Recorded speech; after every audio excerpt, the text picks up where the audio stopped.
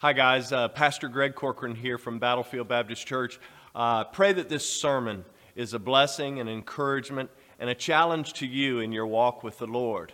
Additionally, I just wanted to say that if we here at Battlefield can ever be a blessing to you, please don't hesitate to contact us. And the best way to do that is through our website at battlefieldbaptist.org. Again, I pray this sermon blesses you, encourages you, and that you'll fall more in love with God, more in love with His Word, and more in love with people. It's good to see each and every one of you. If you have your Bible, turn with me to John chapter 12 this morning. John chapter 12. And we're going to get started here in just a second. I do want to ask you to continue to pray for our church family members who are still in rehab or have just recovered from surgeries and whatnot. And specifically, I want to ask you to pray for Elmer Preston again this morning. I believe they're going to be taking him back to the hospital here in just a little while. And so pray for the doctors and caregivers there in that situation. I know that Brian, Sean, and the family would appreciate our prayers in that regard. Thank you again. One final thank you to all of our folks who helped out with Upward Basketball and Cheer. Amen. I really appreciate, yes. Can we give them a round of applause thanking them? I appreciate so much your efforts this year, and we celebrated a great season yesterday with our award celebration at Kettle Run High School, and everything went off without a hitch, and except for there were a few nervous people when Mark Lippard was trying to get people up on unicycles, but we made it through, so it was a great day. Let's do this. Let's open up with a word of prayer, and then we're going to get into our message this morning. Father, we thank you. We thank you for your greatness and your glory, and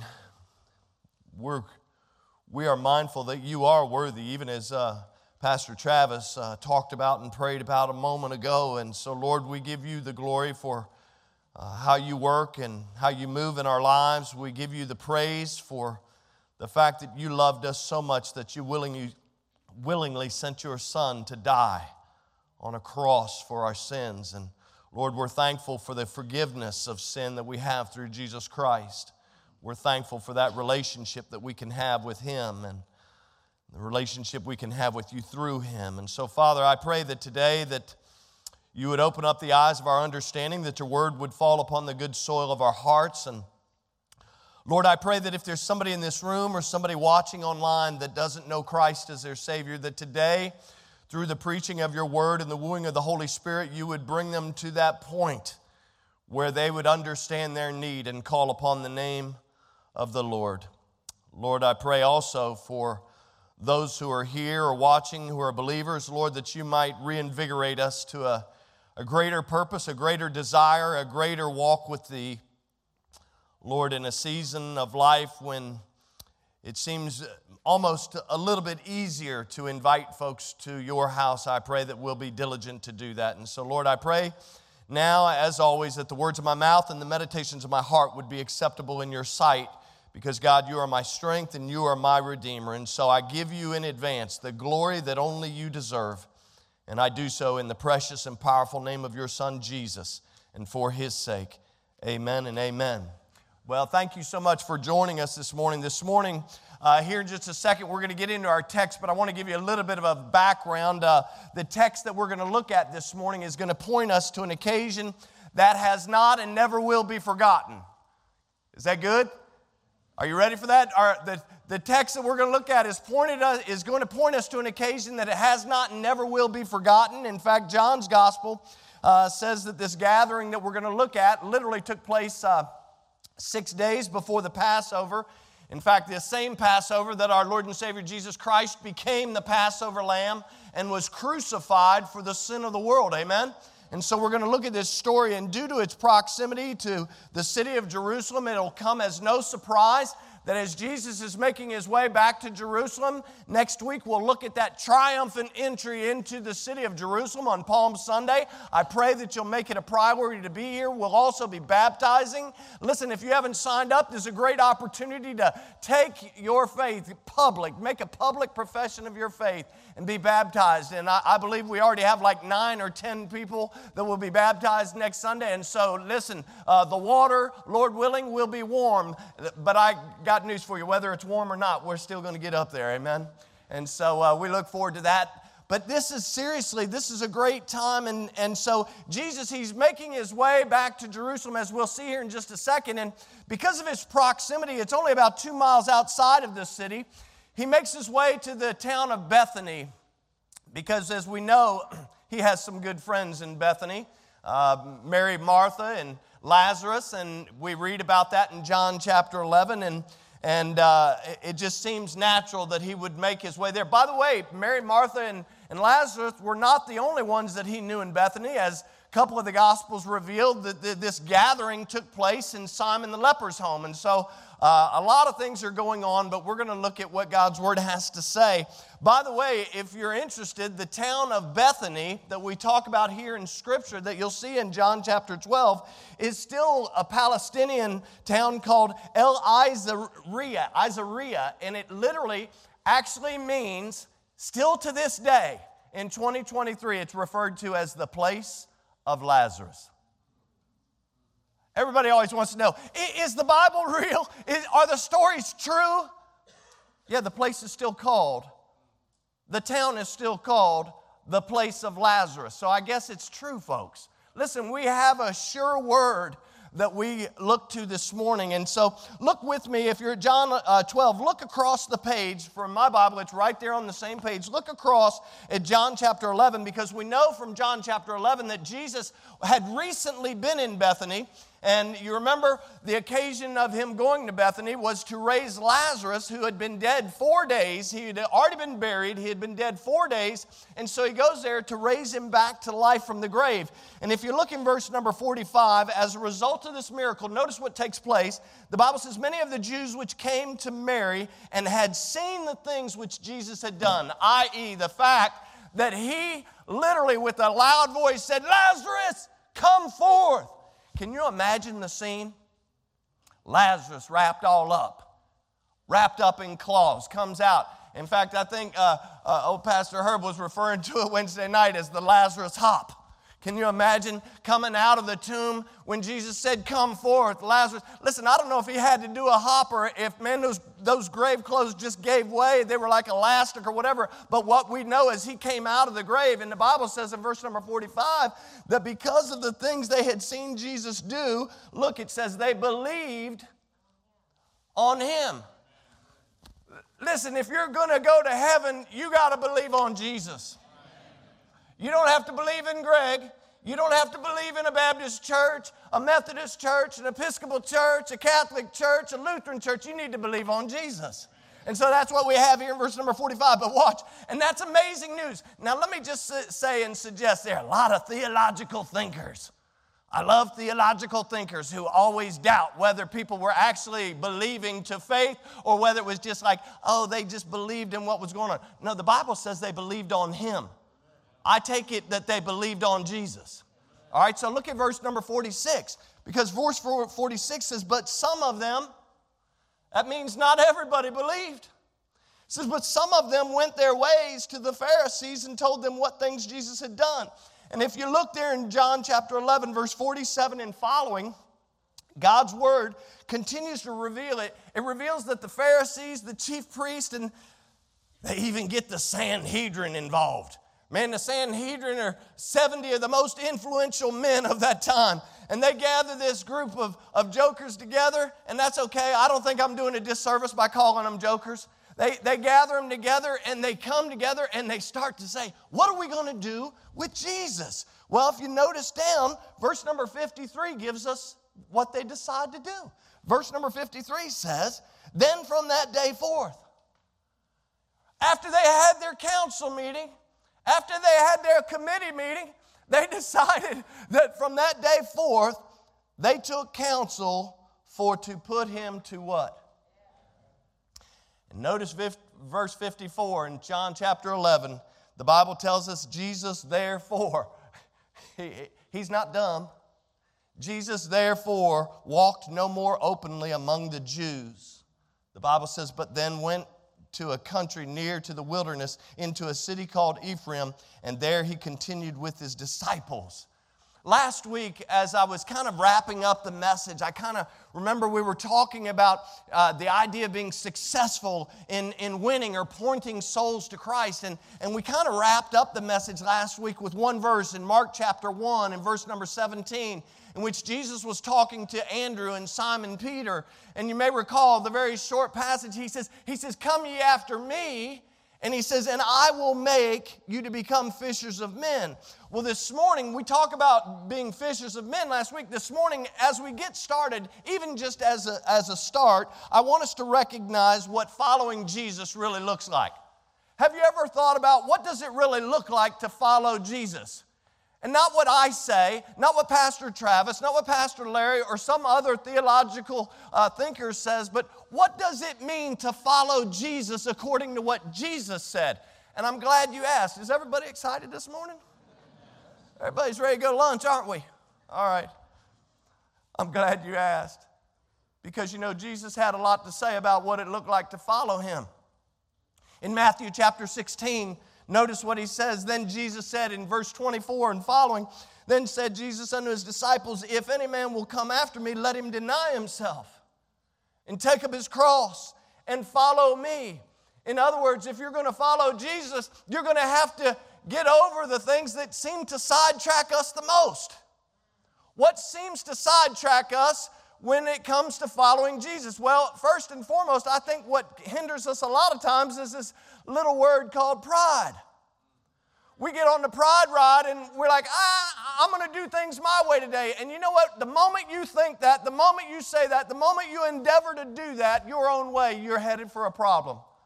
And Jesus said, listen, if you're going to follow me, you're going to have to deny yourself. You're going to have to pick up whatever cross you're dealing with. You might have to have a physical cross today. You might have to have a financial cross today. You may be going through some other cross type situation. But listen, if you're going to follow me, Jesus said, you're going to have to deny yourself. You're going to have to stop worrying about your cross. You're going to have to follow me. So what does it look like to follow Jesus? Because notice it goes on in verse 25. He says, "For whosoever will save his life shall lose it. And whosoever will lose his life for my sake shall find it. For what is a man profited if he gain the whole world and lose his own soul? Or what shall a man give in exchange for his soul?" And you say, man, that's a lot. Pastor, that's a lot.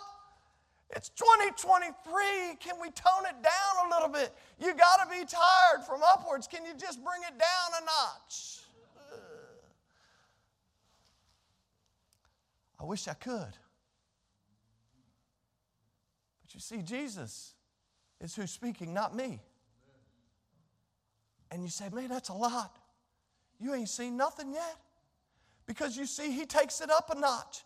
He takes it up a notch in Luke chapter 14.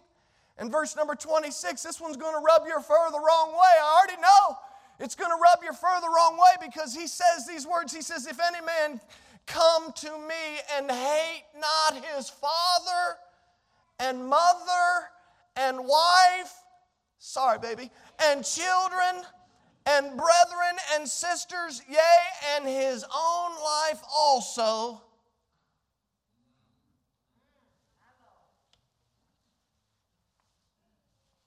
he cannot be my disciple." You think denying yourself, picking up your cross and following Him is hard?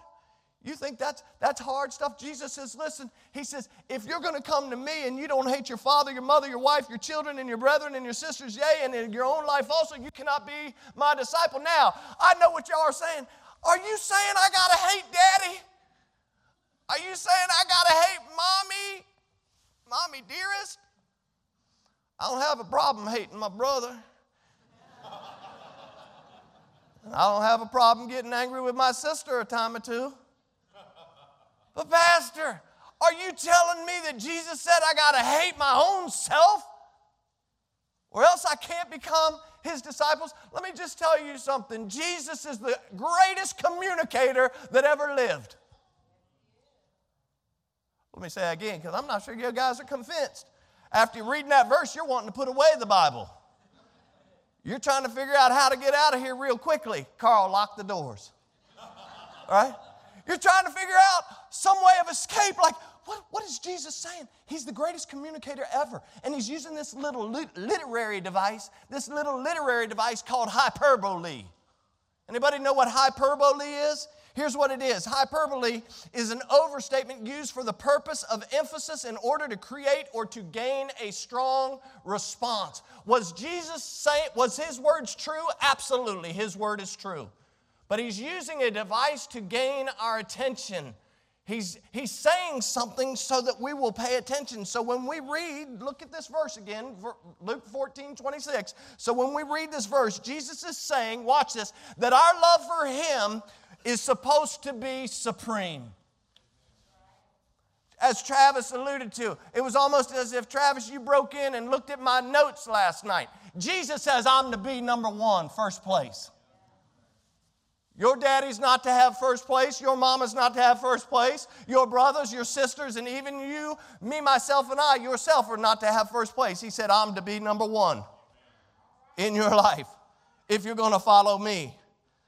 And so he's talking about our love and our devotion to him would be so incredibly strong that our love for mom and our love for our wives and husbands and our love for dad and our love for brothers and sisters would almost appear or almost seem as if it were hate.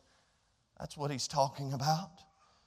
He's saying, listen, if you're going to be my disciple, then I'm going to have to be number one. I'm going to have first place. If you're going to follow me, I need to be the object of your highest affection. I need to be the priority in your life. And interestingly enough, when we get to John chapter 12, look with me, we have a real-life human example of someone who got it. Someone who sees what is really important. And it's not everybody else. This is someone who had been convinced of who Jesus was.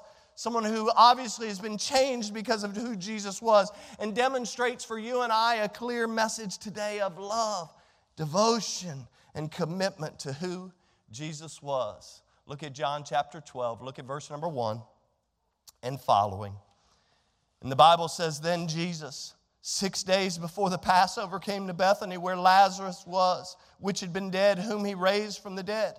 In verse 2, then they made him a supper, and Martha served, but Lazarus was one of them that sat at the table with him. Then took Mary a pound of ointment of spikenard, very costly, and anointed the feet of Jesus and wiped his feet with her hair. And the house was filled with the odor of the ointment. Then saith one of his disciples, Judas Iscariot, Simon's son, which should betray him, why was not this ointment sold for 300 pence and given to the poor? This he said, not that he cared for the poor, but because he was a thief, and he had the bag and bear what was put therein. Verse number 7, then said Jesus, let her alone. Against the day of my burying has she kept this. For the poor always you have with you, but me you have not always. Much people of the Jews therefore knew that he was there. And they came not for Jesus' sake only, but that they might see Lazarus also, whom he had raised from the dead. But the chief priests consulted that they might put Lazarus also to death. Now they're so upset they want to put Lazarus to death. And then look at verse 11. Because that by reason of him, Lazarus, many of the Jews went away and believed on Jesus. And so this dinner party, so to speak, was meant to be a time of rest and relaxation. Remember, we're 6 days before the Passover. Jesus is on his way back to Jerusalem, and he stops for what he thinks is going to be a quiet night of rest and relaxation with some friends and some family and some other onlookers. And it becomes something very different very, very quickly. And if you remember, as we read, we see that the recently resurrected Lazarus, he's present. He's sitting at the dinner table with Jesus. Listen, if you have been resurrected to new life in Christ, you are a witness today. And people are going to watch. People are going to see where you sit. They're going to see where you go. They're going to see what you say. They're going to see what you do. And Lazarus is a witness of this resurrected life that he has in Christ. But not only is Lazarus there, notice, we say this is over at Simon the leper's house, but you know who makes her way over there and is doing what she always did? That's Martha. Oh, Martha, she's serving. The only good news in John chapter 12 is she's not complaining about it. You ever met somebody who will serve, but under their breath they complain? You can read about Luke chapter 10 in verses 38 and following. Old Martha, the last time we see her serving, she was angry that her sister was sitting at the feet of Jesus. But anyway, that's a different story. And then we also see that Mary is present as well. And without saying a word, she speaks no word. Without saying a word, her worship of our Lord turns everything on its head. Notice in verse number 3 again with me. This literally is similar. This is similar to what we see in Mark 26 and 27, Matthew 26, verse 7, and Mark chapter 14, verse 3. Notice, she breaks open a very costly alabaster box of ointment. Now, we connect the alabaster box from Matthew and Mark's gospel, but it says she breaks it open. It's perfume, and it's made from pure nard. Nard. Do you know they still sell this stuff? All of you essential oil people out there, I bet you already have little bottles of spikenard at your home. Anybody got some spikenard at home? Where are you essential oil people? That's okay. That's what I'm saying. It's out there, right? It's still available today. So again, Scripture's confirming reality here. So she has this perfume, and the Bible says that she not only anoints Jesus' feet, but the other Gospels actually say that she pours it on his head as well. And both have significance, spiritually speaking. But the Scripture says that this perfume, spikenard, is genuine, it's pure. Therefore, it tells us that this most likely would have been imported from the Himalayan mountain regions of India, unless there were supply chain issues. And in that case, she would have gotten it wherever she could. Or maybe inflation was too high to have it imported from India. I don't know, but the reality is it's pure. And verse number 3 says, look at it, it says that it is very costly. It's very costly. But notice also, verse 3 has a lot of stuff. Here's another big no-no. Ladies, you see what she does? She lets her hair down. In 1 Corinthians chapter 11 and verse number 15, it talks about long hair for a woman during this time was a sign of her glory. And so here we see not only does she break open this ointment and she goes to anoint the feet of Jesus, and the other Gospels talk about his head, but we see that she lets down her glory and she brings it low. Watch this. She lets her hair down and then she wipes the perfume all over his feet, not with a towel, but with her hair.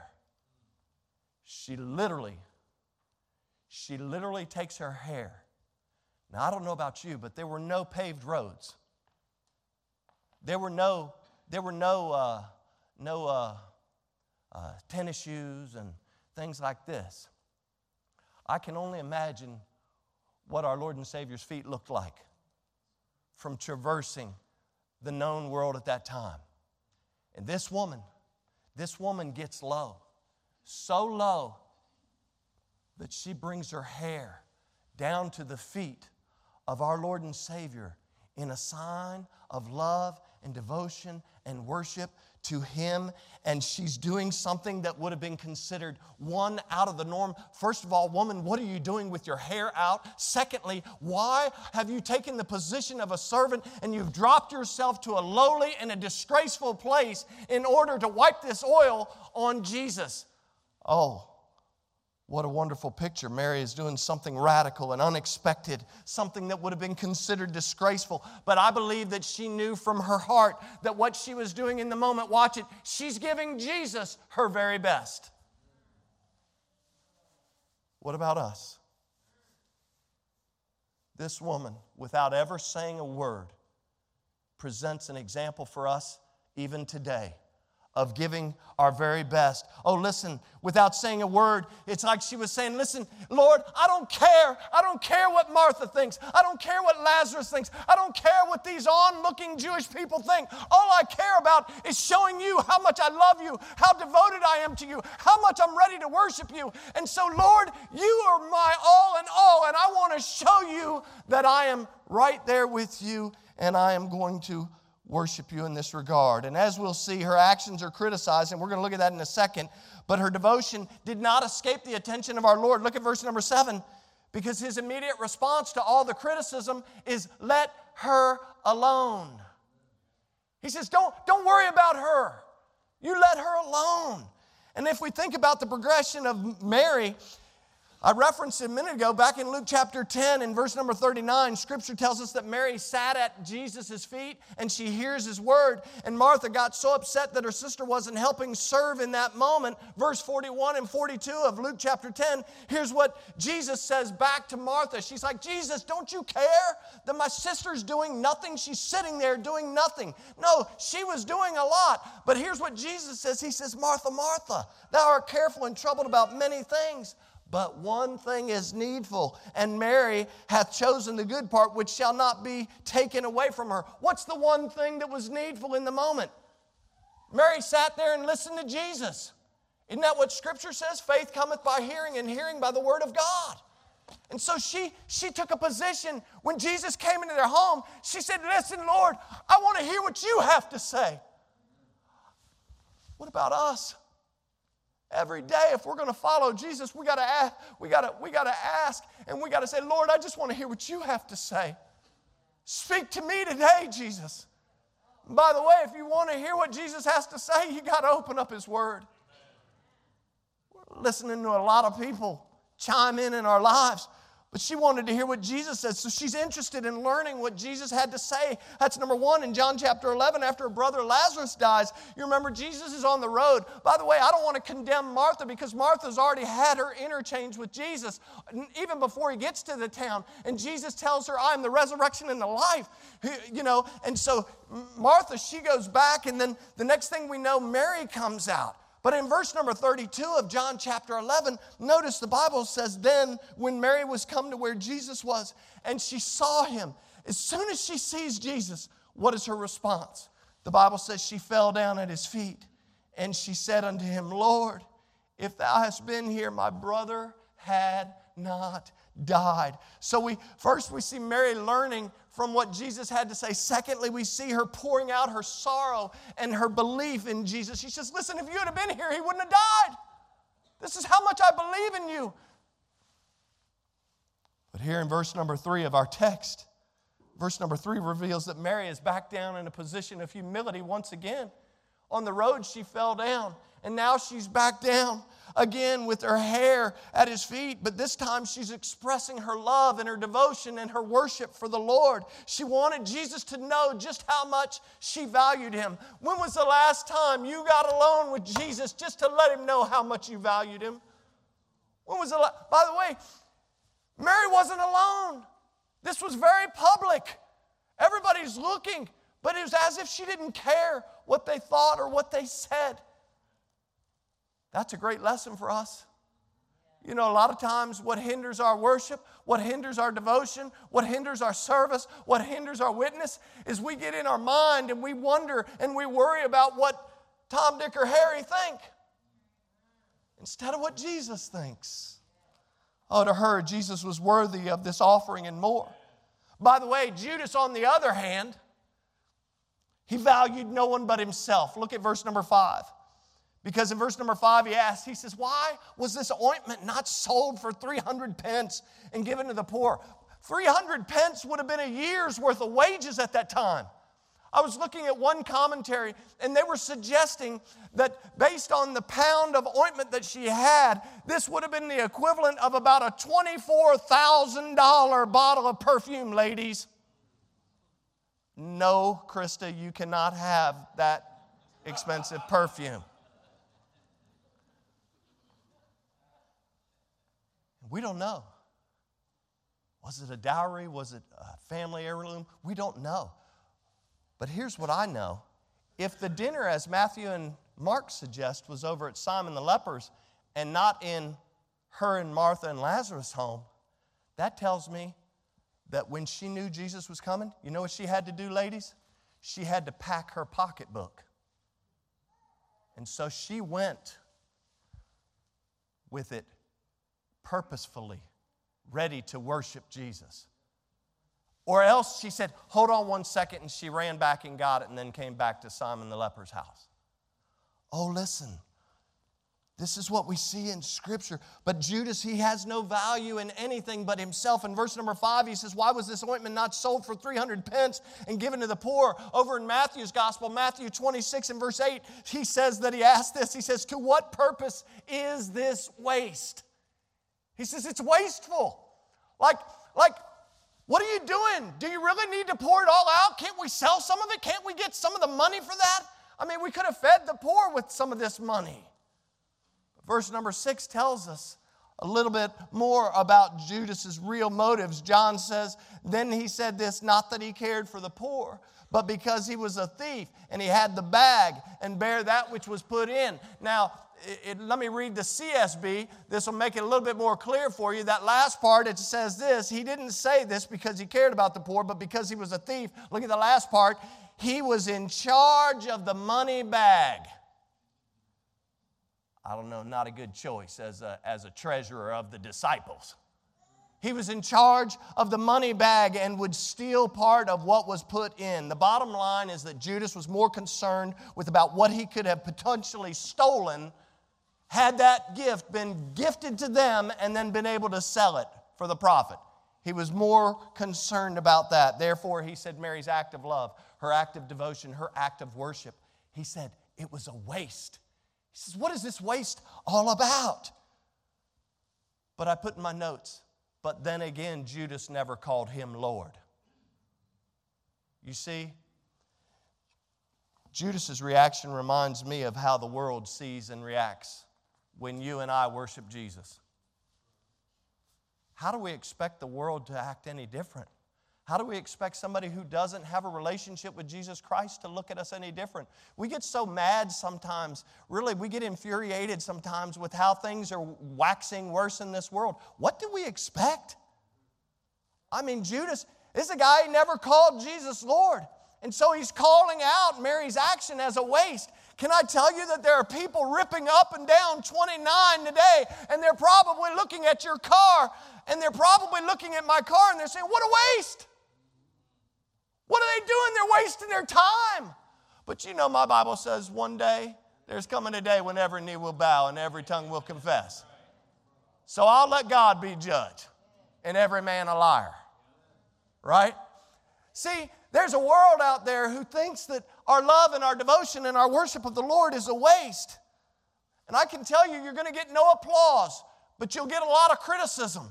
Sometimes from the world. But listen, before we beat too much on Judas, the other disciples, as Matthew and Mark's Gospels reveal, they get involved too.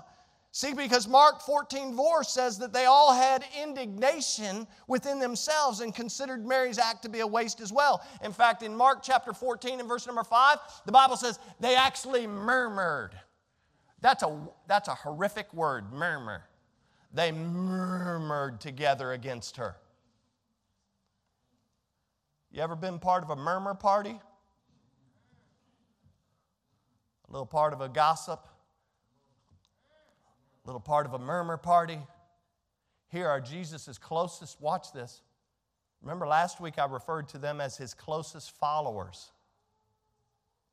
One says one thing, and they all follow. Judas says something, and all of them get involved. They say, you're right, this was a waste. John's gospel says they all knew he was a thief. They all knew he was a thief. And yet they agree with him. They're like, you know, you're right. What is she thinking? How dare she pour out something that belonged to her on him? She should have given it to us. You ever had that happen? Somebody gave somebody something and you thought, well, why'd they give it to them? They should have given it to the Corcoran Relief Fund. What are we doing? Our Lord turns graves into gardens. Right? What we just sang about. And this is what's going on. And so the anger of the disciples, their response reminds me of the response of the religious people, not only then, but even now, who get so consumed with doing all sorts of spiritual stuff that they never really value Christ above all. And by the way, we can get guilty of this if we don't keep our eyes on Jesus, as Ernie always says, focus, focus, focus. If we don't keep our eyes on Jesus, we can become guilty of this. In the doing, we get so mad that nobody else is doing. It's not about you doing, it's not about me doing, it's all about what Jesus has already done. And Mary gets down and she wipes his feet with her hair. I don't know if you can picture that. I have never seen a woman get down and do anything like that. And yet she loves Jesus. She's devoted to him, it's clear. And this is an act of a servant who is worshiping our Lord. By the way, interestingly enough, the word waste, if you look it up, it has a lot of definitions. But one of those definitions speaks of giving more than is necessary. So, I put in my notes, considering who Jesus was it a waste for Mary to pour out this extravagant gift on Jesus? Was it a waste of her reputation to let her hair down and use it as a rag to anoint his feet? Was it a waste for her to be criticized by Jesus' quote-unquote closest followers? I don't think so, and neither did Jesus. He didn't think it was a problem either, because in fact, Mary's devotion caused Jesus to say this in Mark chapter 14 and verse number 9. Here's what he says. He says, wheresoever this gospel shall be preached throughout the whole world. This also that she has done shall be spoken of a memorial for her. In other words, anytime that the gospel goes out, you need to point people to what true discipleship looks like. You need to point people to what devotion and love and worship really look like. And it's spoken and it's preached and it's echoed in the efforts of this one woman, Mary, in Bethany. If you want to follow me, you better get like Mary. Whoa. Whoa, Lord, you want me to get down? You want me to get down and wipe your feet? No, that's not what he's saying. He's saying if you're going to follow me, you need to love me like this woman loved and adored and worshiped me. If you're going to be my disciple, your father, your mother, your brother, your sister, your whatever cannot have the priority. I must be number one. I must be the priority of your life. Oh, listen. Picture this. Mary becomes a picture of that verse that we read earlier. She literally humbles herself. She gives all of herself. She kept back nothing in reserve. And in Matthew 26, verse number 10, Jesus said, she has wrought a good work upon me. In Mark 14:8, he stated she has done what she could. And folks, I'm going to wrap it up because as you and I get ready to approach Palm Sunday, we get ready to approach Resurrection Sunday when we remember and we rejoice in what Christ has done for us. I think it would be important for us to consider where we are with our love, our devotion, and our worship of Him. We have a beautiful example here. It was condemned by those that were there that night. That restful and relaxing dinner, that dinner party, it kind of went this way. You know, they were just hanging out, and then all of a sudden, she does what she does, and things take a different turn. Listen, I put in my notes, why do we do what we do? Do we do it to see the results? It's like, hey, we had upward basketball and many people made professions of faith. Praise the Lord. But that's not why we do upward basketball. If that's why we do upward basketball, we're in trouble. Hello? Well, do we do it to help others? Hopefully others were helped spiritually and otherwise through upward basketball, through the ministry of Battlefield. Do we do what we do so that we can be recognized by Jesus or someone else? You know, it's like, man, Battlefield, thank you for being such a blessing. That's great. But the reason we do whatever we do ought to be because we love Him for who He is. Period. If you cast the Word of God out, watch this. If you cast the Word of God out throughout your whole life and you never see someone make a decision for Christ, or if you cast that word out or you come along and you're part of the watering process, but you never see somebody make a decision for Christ. Can I tell you as lovingly as possible, as long as you're doing it because you love and you're devoted and you're worshiping Christ, it's okay. He's the one who gives increase, not you. Let's be careful about that. I don't save souls. He saves souls. And He did all that He needed to do when He died on that cross. He was buried in a borrowed tomb, and the Bible says He arose 3 days later and He conquered death, hell, and the grave. Nothing that I do saves a soul. Listen, I'm to be faithful. I'm to go out and to share the word of truth with people. But listen, if I'm not loving Jesus the way that this woman right here loved Jesus, I'm going to have a hard time following Him. That's the reality of this passage. Mary, she took her eyes off of everything else. I put in my notes. Watch this. She took her eyes off of everything else that was going on around her, and she declared by her actions that she treasured Jesus more than her stuff. She treasured Jesus more than her pride. She treasured Jesus more than her reputation. Pastor, you don't understand. I've got a reputation to uphold. No, you've got a Savior to serve. Oh, Pastor, you don't understand. I've got this house and this boat and this car and this, and I got to take care of this, and I'll be back on 3 Sundays from. No, you got Jesus that you ought to be worshiping and serving. We get so busy serving our own self. This woman says, listen, I love you more than my stuff. I love you more than this $24,000 bottle of ointment. I love you more than these men and these other women condemning me because I let my hair down. I love you more than being prideful and standing back. And I want you to see that that love is real. Oh, listen, do we treasure Jesus more than our stuff, more than our pride, and more than our reputation? If so, when was the last time that we collectively said, Lord, here I am, I'm yours? Or better yet, when was the last time we dropped down and we got on our face before a holy God and said, Lord, I love you.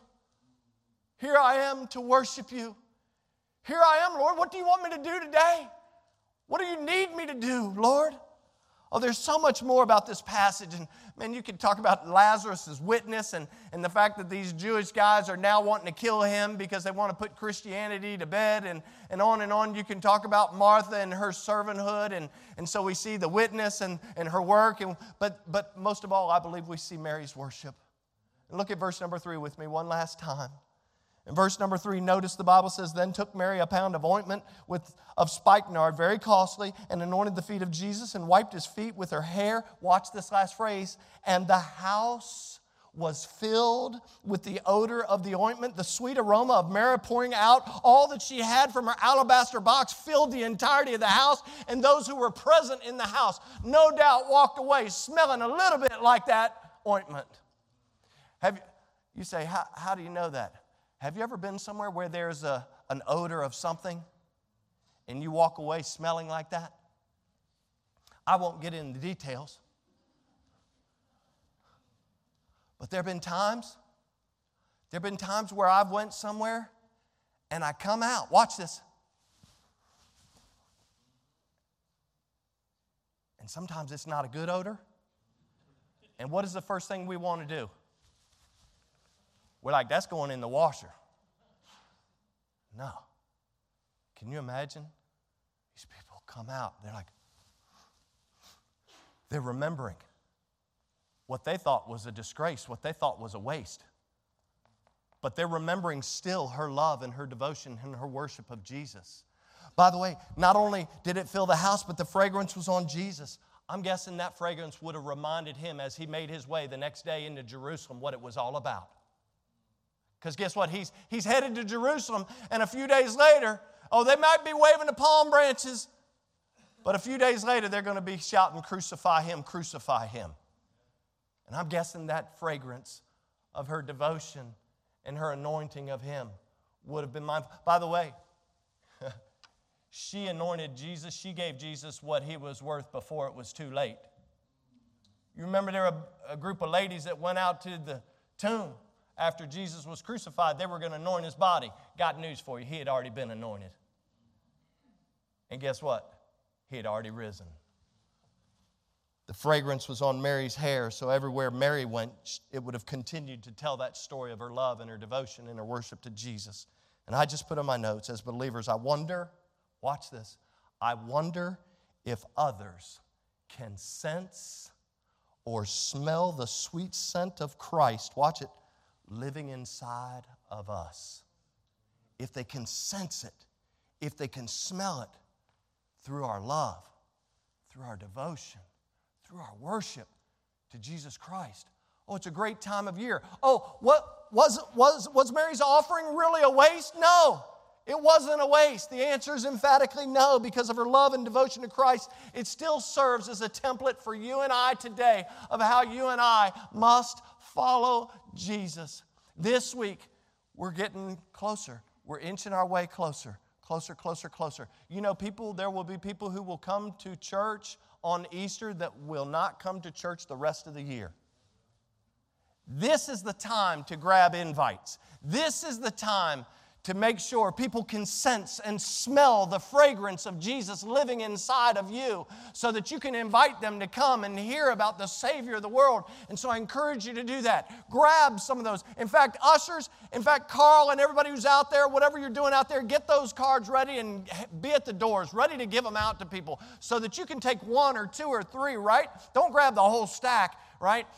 Go out and invite just a couple of people to be here on Easter. You know, next week's a great opportunity. A lot of you have family members who are going to be baptized, right? It's a great opportunity to say, hey, listen, Bobby Joe's going to follow the Lord in believers' baptism. Would you come and watch that? Oh, listen, as we point people to Jesus, this is a great season to invite people. And so let's just take the template that we see here in Scripture of Mary and her love and her devotion and worship, and let's do what we can do while we still have the opportunity. Amen? All right, let's pray. Let's do it. You say, is he really done? Yes, it's a miracle. We're really done today. Father, we love you. God, we thank you. We thank you for this extravagant example of love and devotion and worship to you, to your Son, Jesus. Lord, I pray that we would be reminded of what really following Jesus looks like. The idea of putting him first. The idea of Jesus being the priority of our lives. God, I pray that we will do that. That we will take up that challenge to go away from this place more eager, more enthusiastic to share our faith with other people, and that it wouldn't even become difficult, that it would be so easy because people could sense, that they could smell the fragrance of you living inside of our lives. God, help us. Help us to honor you today through this time of invitation. Listen, if there's somebody here that doesn't know Christ, what I want them to know, what I want you to know is if you're here and you don't know Christ, is that Jesus loves you. This I know, for the Bible tells me so. He went to an old rugged cross, right? He was born of a virgin, lived 33 plus years, never committed a sin. He went to an old rugged cross, and he died in your place, taking upon him the sin that he didn't deserve. And if you've never called out upon the name of the Lord, you know it's as simple as saying, Jesus, I recognize that you are who you say you are. And I'm accepting that gift. I'm trusting you. I'm accepting that gift that you have offered to me for the forgiveness of sin. Lord, forgive me. Come into my life and change me. Begin to do a work in me. Lord, help me to live for you. Help me to love and to worship and to devote myself to you like this woman in Scripture did. And if that's your prayer today, say, Pastor, would you pray for me? Would you just pray for me that I would be so bold to ask Jesus to come into my heart? Say, would you pray for me? I'm not asking if you've already prayed, but if you would just say, Pastor, pray for me in this regard. Would you just look at me, get my attention? I want to pray for you. I see you. God bless you. Somebody else, say, Pastor, pray for me that I would make this season. God bless you. God bless you. Somebody else. God bless you, sir. God bless you. Somebody, I see you, bro. God bless you. Listen, it's an important decision. And it can be, God bless you, it can be scary. But the reality is that God loves you and He wants to have a relationship with you. And He proved His love by sending Christ to die on that cross and to take your sin that He didn't even deserve to die for. And yet He did it. And so listen, if the Bible says, for whosoever shall call upon the name of the Lord shall be saved. So it's that simple. All you have to do is ask Jesus. Say, Lord, I already knew I was a sinner. This pastor didn't have to tell me. I already knew that. But I'm asking you to forgive me and to come into my life.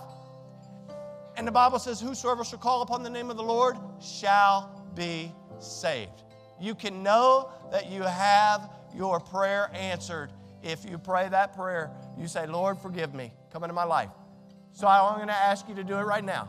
Just bow your head, close your eyes, and say, Lord, I'm asking you to forgive me.